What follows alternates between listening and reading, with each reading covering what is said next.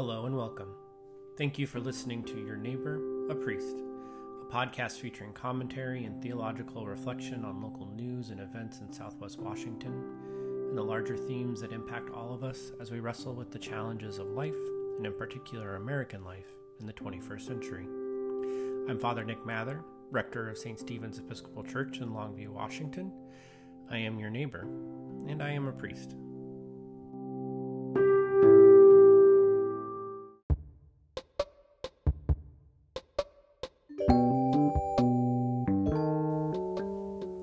Today on the podcast, I'm excited to welcome back Pastor Dexter Carney for a fun conversation on the intersections of science fiction and fantasy, pop culture, and Christianity. We're just a couple of geeks for Christ, and we hope to convince you to join us in our fandom as we explore three themes that are common in science fiction and fantasy genre work that intersect with our own identity as Christians.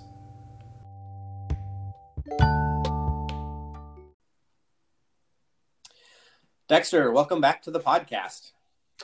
Thanks for having me. It's good to be back.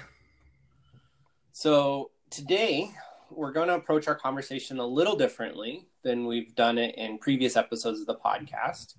So together, Dexter and I have agreed upon three overarching themes that are prevalent, especially in science fiction and fantasy genre work. And we've prepared examples of different stories, whether they be movies or television or even books or games, that explore those themes and teach us something about our own call as Christians in this world.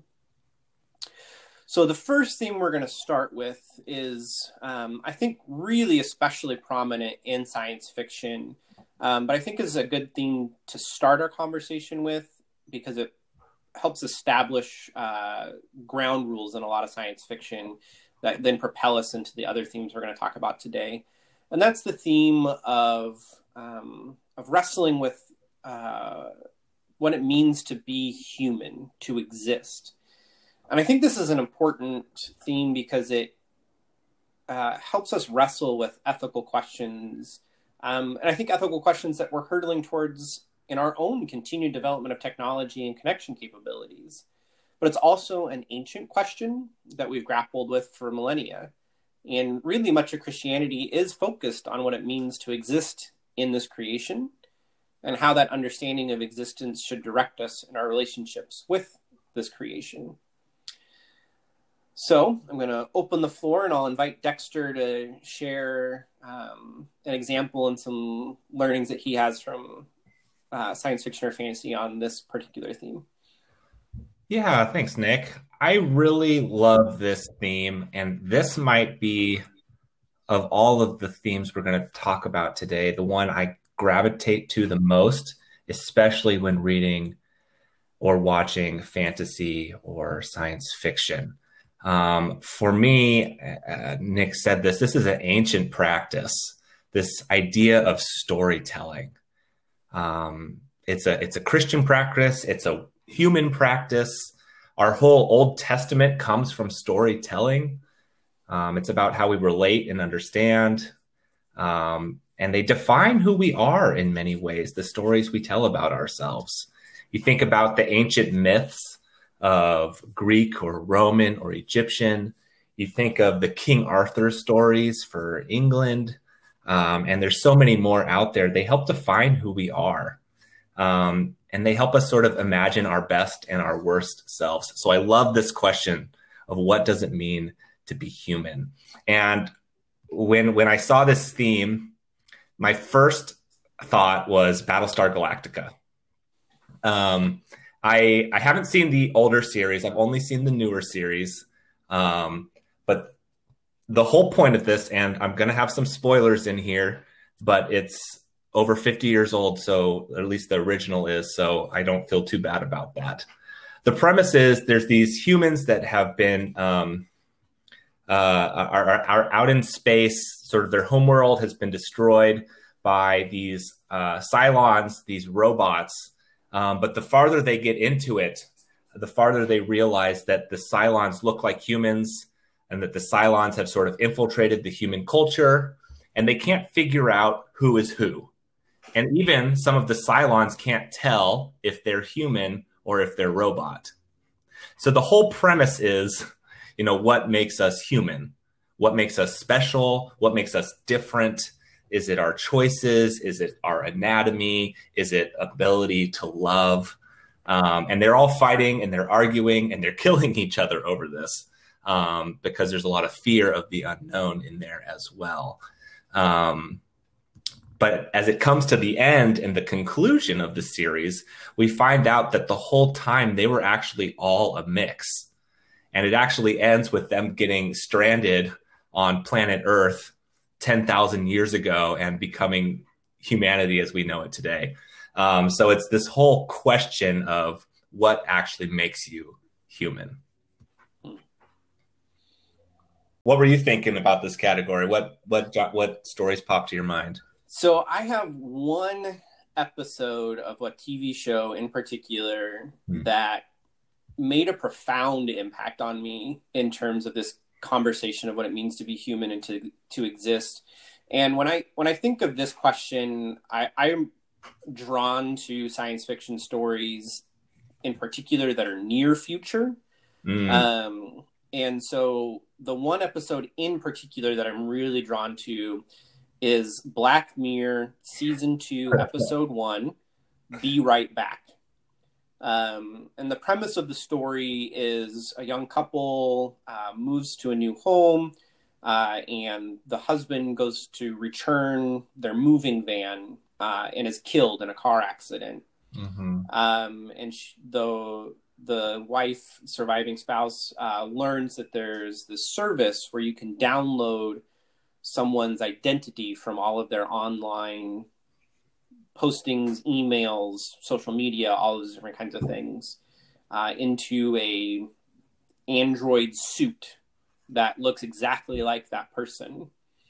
And so the rest of the episode wrestles with this conversation on what is the reality of this Android suit and really it's a conversation on grief.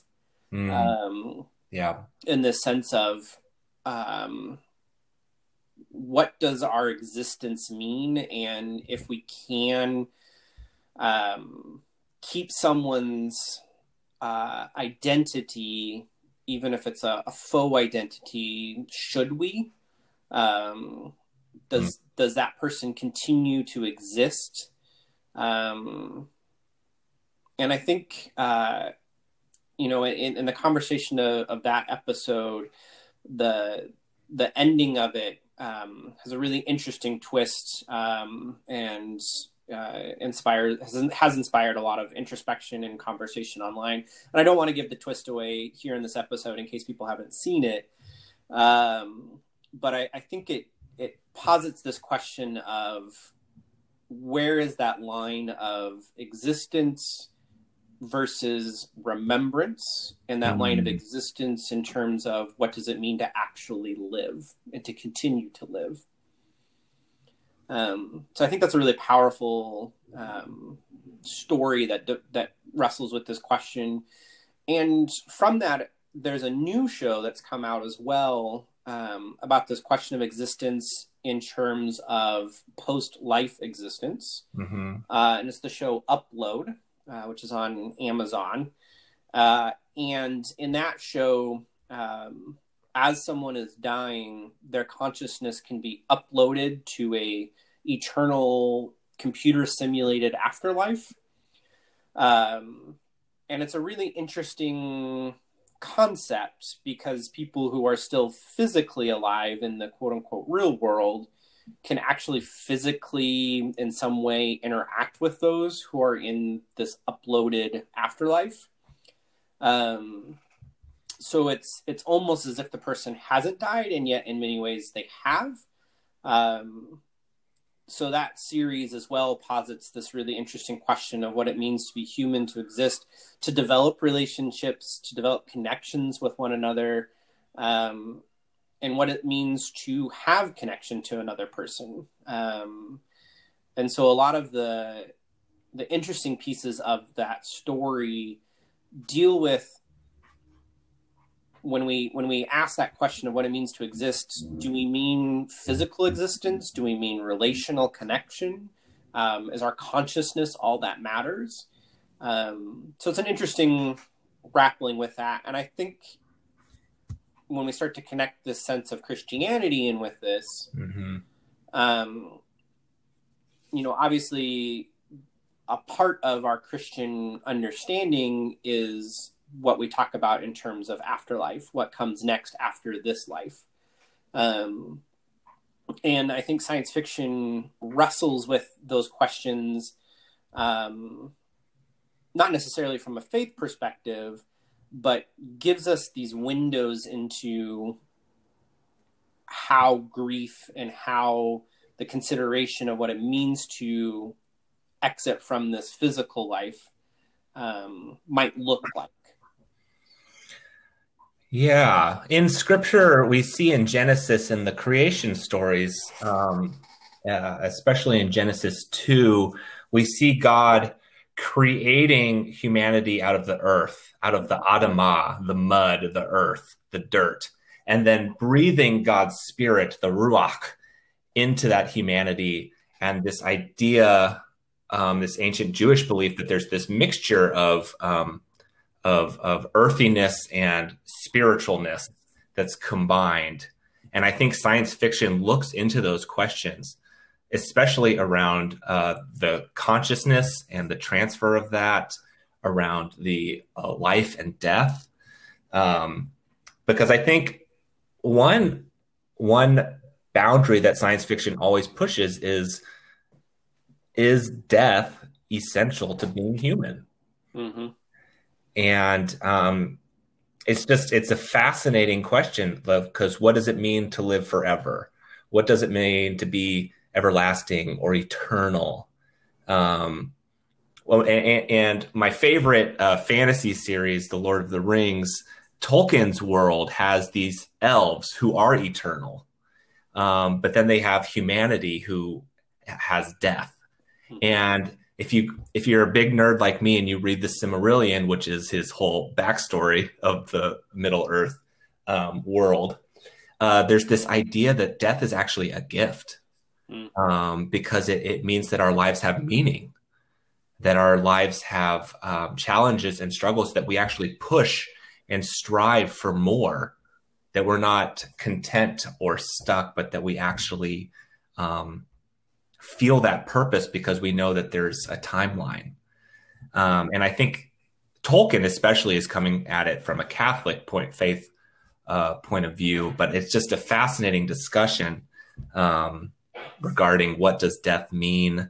Is it essential to be human, to die? What does that mean? And then especially as you come into the afterlife, it brings in all sorts of Christian theologies that have changed over time of what that looks like or means. Yeah, for sure. I want to put a plug in for one more show for people to look at that wrestles with this question of eternal life versus death. And that's the show Altered Carbon. And the first season in particular has an underlying current about that conversation. And it's also a book as well. It's one of those books that's become a TV show. So direct people towards that for a continuation of that conversation. The world of the church and faith is actually present in that show, and that question of what it means to either choose to live eternally, quote unquote, or not. Wow. And it's not the main focus of the show, but it is an underlying current. Right. But I want to go back to The Lord of the Rings, because I think that's a great avenue into our next theme, which is that science fiction and fantasy, and probably the most popular works of science fiction and fantasy, or at least the most widely popular in terms of most people accessing, are ones that focus on classic stories of good versus evil. And I think that it's easier to kind of prop up these two distinct archetypes of good and evil in genre work, because it is a degree removed from our reality. And our real reality in the world that we exist in every single day, there's kind of many degrees of experience, and no one person is 100% good or 100% evil. There's a blending of things. But in genre work, you can be more clear in drawing these lines and creating these clear dichotomies. And I also, as we launched into this conversation, I see this really prevalent in our biblical tradition, particularly in the book of Revelation, where there is, I feel like a lot of our biblical tradition is much more rooted in human experience and this struggle of people are good and bad at the same time. We're broken, but we also strive to be good. But the book of Revelation really draws clear, distinct lines between what is good and what is evil in the end of times. And I think that as we start to talk about the different stories that are popular in this theme, it kind of helps illustrate why that text is favored by certain circles of Christianity. Yeah, I think especially in the Western world, The Lord of the Rings is in many ways for modern readers sort of the archetype. It's the story that we go to. And granted, he was basing a lot of his stuff off of more ancient myths and stories that other people leaned into, but we don't continue to do those today. So Lord of the Rings, in my mind, is sort of the pinnacle archetype of that fantasy literature that we use today.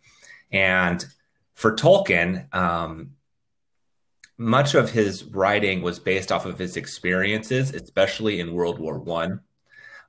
Being in the trenches, having those initial experiences of what really felt like evil and demonic forces, mustard gases and Gatling guns, and being in those trenches just felt like there was a very clear sense of what is good and what is not. And I think he was really struggled with that. And I think that comes out in his writing of this very clear evil. The Sauron character, the creator of the ring, is this purely evil character. He's sort of this flame, this never-ending eye, all-watching eye. All the orcs are bad. All the goblins are bad. It's like this very clear distinction between what's good and what's evil. But at the same time, you've got humanity stuck in the middle of that. And humanity, some of them lean into the good side and some of them lean into the evil side. And the question is how, especially I think in his mind, how do you overcome evil when it feels like there's so much of it, when it feels completely overwhelming, when you feel like what you do does not matter, when you feel small and insignificant? And I think that was the story he was writing. How do we overcome evil? And I won't jump to hope too quickly because that's our third theme. But he's struggling. And I think in our experience of the world, sometimes we can pretend like there's good and not so good. We can pretend like, things are just mistakes or things are slightly off. But sometimes I think that means we miss out that there is real evil. At least I believe, and I think the Christian tradition echoes that there is real evil.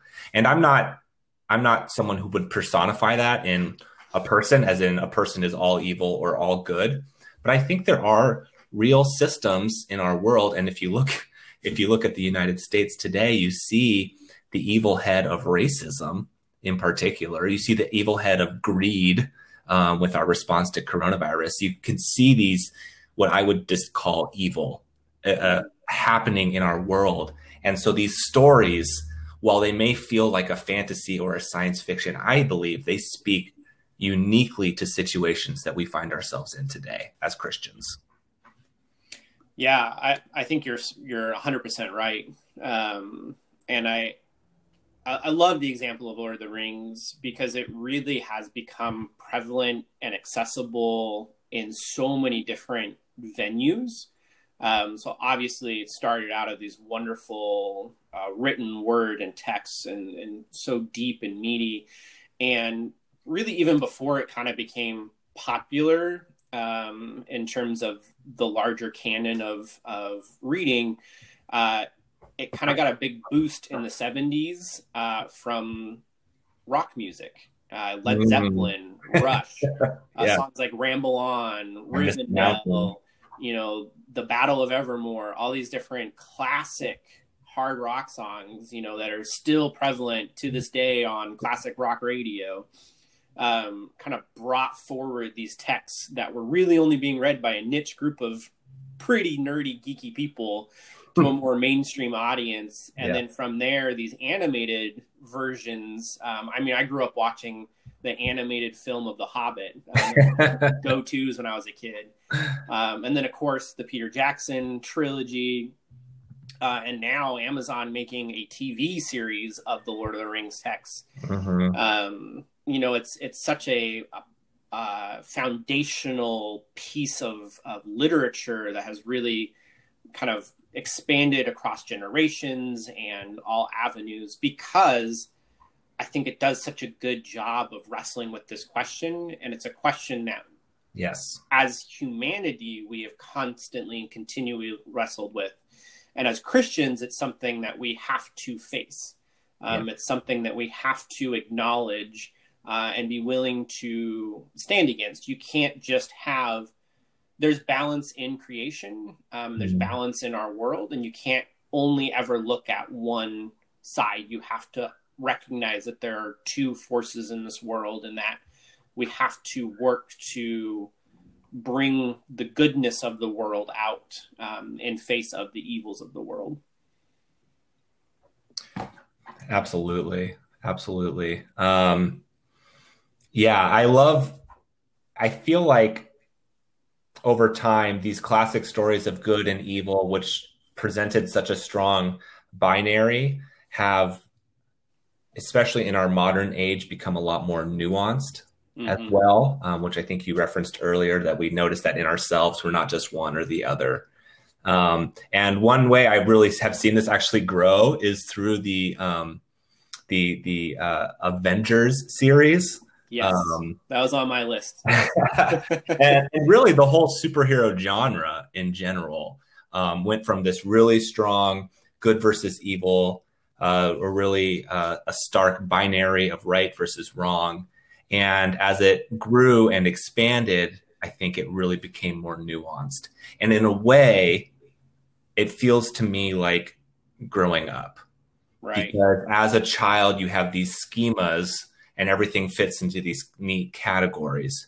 But as we grow up, we learn nuance. We learn about all of the different circumstances and actions that come into play that create the situations they're in, that create the people that we are. And we see that motivations are much more complicated. I think the film for me, in that run of 20 plus films that they put together through Endgame, or technically Spider-Man Far From Home was the coda, if you will, is Black Panther. And you have the quote unquote villain, Killmonger, who is not wrong. The way he goes about what he wants to accomplish is wrong. But what he's trying to accomplish is not wrong. And it's not wrong because at the end, the Black Panther does much of the things that Killmonger was hoping for. And it's unfortunate that you have to have this conflict in a violent way between the two characters, but that's kind of an expectation of the medium, if you will. But it really showed how villains can have a nuanced understanding of the world, and they might be going about it in a way that's detrimental and damaging to the wider good, but that doesn't necessarily mean that they're wrong. So I think that was a really seminal piece of that understanding. And I think that kind of leads us into our last theme of today.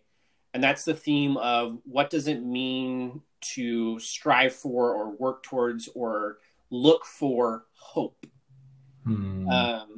And I think for us as Christians, the resurrection of Christ, the thing that makes us Christians in our practice and in our the promises that we hold on to, enables something in creation, and that is the ability to have hope. And I think that hope is a powerful driving force that holds us together. It inspires us, it challenges us, and it forces us to look beyond our immediate future. And you see that when we lose hope, we can kind of become mired in the muck of the world. But then when hope presents itself anew, it can change people at their core. It can bring them to a new realization about the state of their world and the creation that we exist in. And I want to start this conversation on hope with three different, 2 movies and a TV show, but they're all within a specific genre, and that's the infinite time loop genre. And so the classic, of course, is Groundhog's Day with Bill Murray, and some modern takes on it. And we call it the infinite time loop, but really it's just Groundhog Day movies or Groundhog Day TV shows, because Groundhog's Day was so seminal in establishing this world.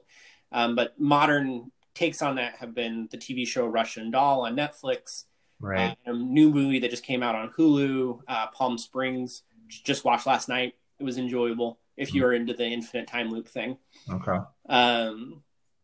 But the sense of being stuck in one day and the importance of connection and finding hope is what allows the characters to exit these time loops.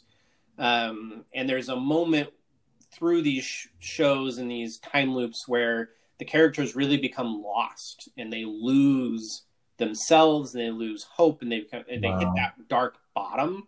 Yeah. But then when something happens in the story that allows them to reconnect to hope, that's when they're able to find their exit.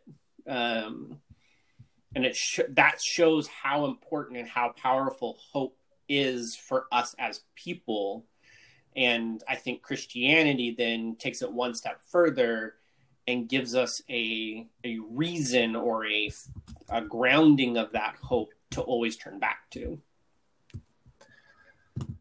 Yes, I actually just watched the Tom Cruise, Emily Blunt movie, Edge of Tomorrow. Oh yes, that's another great one. A couple weeks ago, and was thinking about that idea of the hopelessness, but also the hope that we find in those loops. Mm-hmm. And for me, these are incredibly important, especially today. I heard on a podcast the other day, someone referred to quarantine as a Groundhog's Day. We're in this infinite loop of doing the same things every day in the same place. And it is so easy to lose hope. It's so easy to lose sight. And I think with a lack of hope, we also find a lack of creativity, where we can't even imagine something different or something better. And we get stuck in the ruts of the past that have brought us here. And we're not able to move forward to the future because we can't even imagine that it could get better. And so the first movie that I thought of with hope was Star Wars, A New Hope. Of course. Yeah. I mean, it was right there in the title, so it was hard for me to miss that one. But as we have expanded the canon, and there's now 9 movies and a whole bunch of TV shows, the entire thing is about hope. Mm-hmm. It's about these galactic forces of evil or of malice that want to dominate and want to destroy and want only a few to be successful. And it always starts with that small action. In the first movie, I have that image of Princess Leia leaning over and doing something to R2-D2, and then R2-D2 and C-3PO shooting off to Tatooine, where they eventually run into Obi-Wan Kenobi and Luke Skywalker. And that hope continues even in just the smallest way as that story, as that ability grows. And I have to go back, of course, to Lord of the Rings again, where it is literally a story of two halflings, two hobbits, the most unlikely character. They're constantly derided throughout the whole show. They're thought of as children. There's no expectations that they could be helpful or do anything in any way.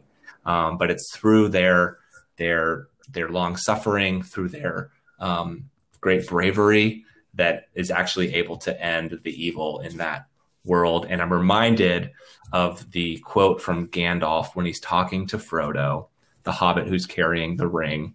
And Frodo is saying, I wish I didn't live to see such a time. I wish it wasn't me that was have to carry the ring. I wish. And Gandalf says to him, so do all who live to see such times.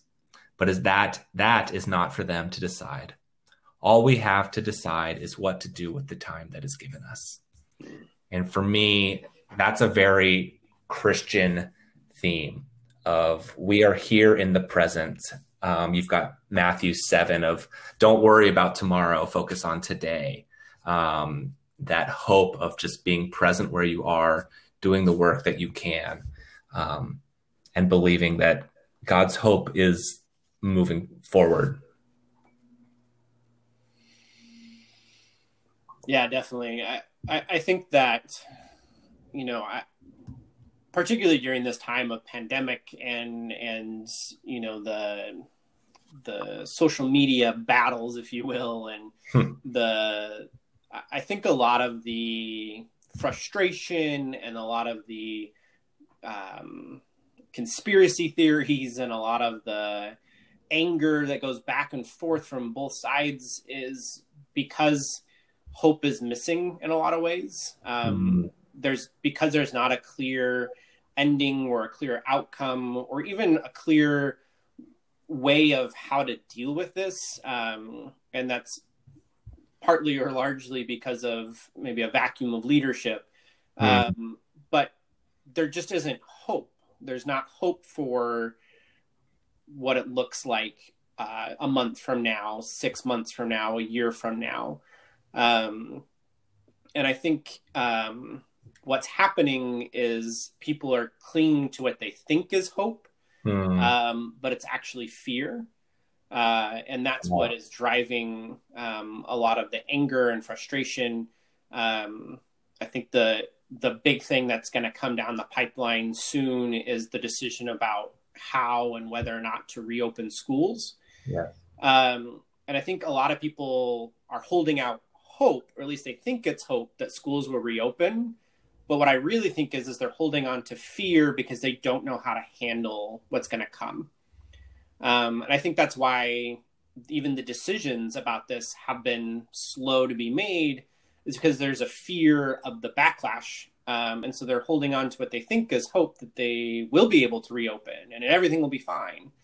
But really that's giving into fear rather than creating hope for people. Right. And I think you can only have hope when you have a clear understanding of what's coming. And so I think that what will be crucial for the future and for the next few months and years coming out of this is connecting people again to hope, and letting people know that hope, particularly from a Christian perspective, hope is always there. Hope is always present, but we have to shed our fears and our clingings to the ways of the world as we have known it and re-embrace what hope teaches us from Christ. And I think both in science fiction and in the Bible, those visions of hope are prevalent. Mm-hmm. The visions of what our future could be.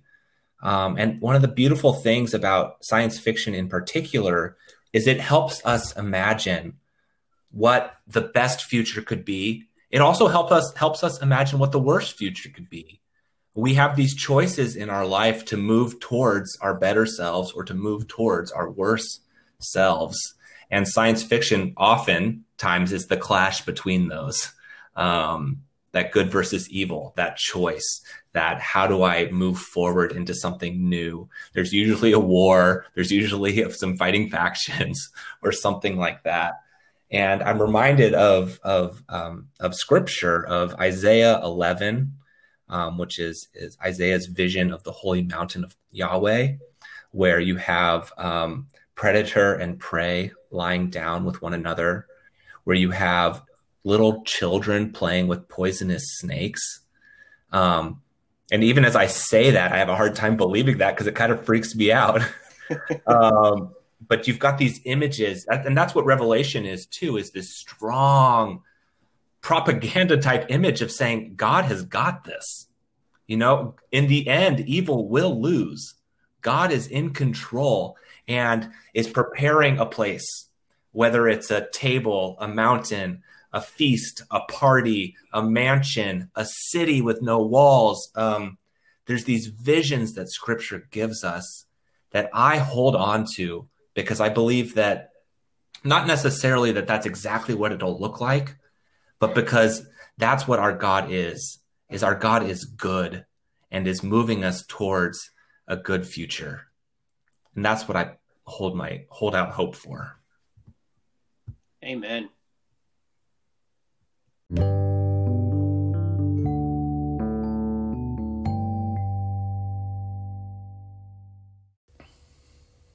I'm grateful for Dexter being able to join me today, and I want to touch on one further theme that's prevalent in science fiction and fantasy work that I think can teach the church something. Diversity of people, races, species, classes, genders, sexualities, religions, and so on is often a key element to the many stories told in science fiction and fantasy. Some of the best stories expose how the stories and understandings of a given people or othered group is ultimately misunderstood, and that it isn't only through working together and combining our unique and diverse talents and experiences can we unite as one to defeat the true enemy of the story, again echoing those classic tropes of good versus evil. Diversity is the key to rich worlds, deep experiences, foundational learning, growth, and understanding. Oftentimes, the lack of diversity in a community or culture is held up as a type of utopia in stories from science fiction in particular, only for the layers to be pulled back and the realization that these utopias are truly dystopias, that the lack of diversity has created oppression and the death of creativity and individuality. As Christians, it is crucial that we learn from these types of stories to understand how power structures oppress those who are made to be other than, and how our embrace of diversity is not only the right thing, but also a hugely beneficial, inspiring, and creational action that moves us out of our comfortable quote-unquote utopia that has trapped us in a place of complacency, that encourages us to turn a blind eye to those who are oppressed in favor of comfortability that demands we give up our intellect in favor of one specific, man-created view of the world. That is not the Christian way, and science fiction and fantasy stories can serve as a reminder of this.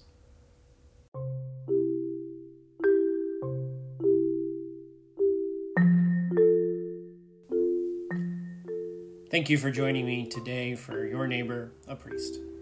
I look forward to our next conversation at the intersections of our world and the holy, which will be coming to you on Monday, September 7th.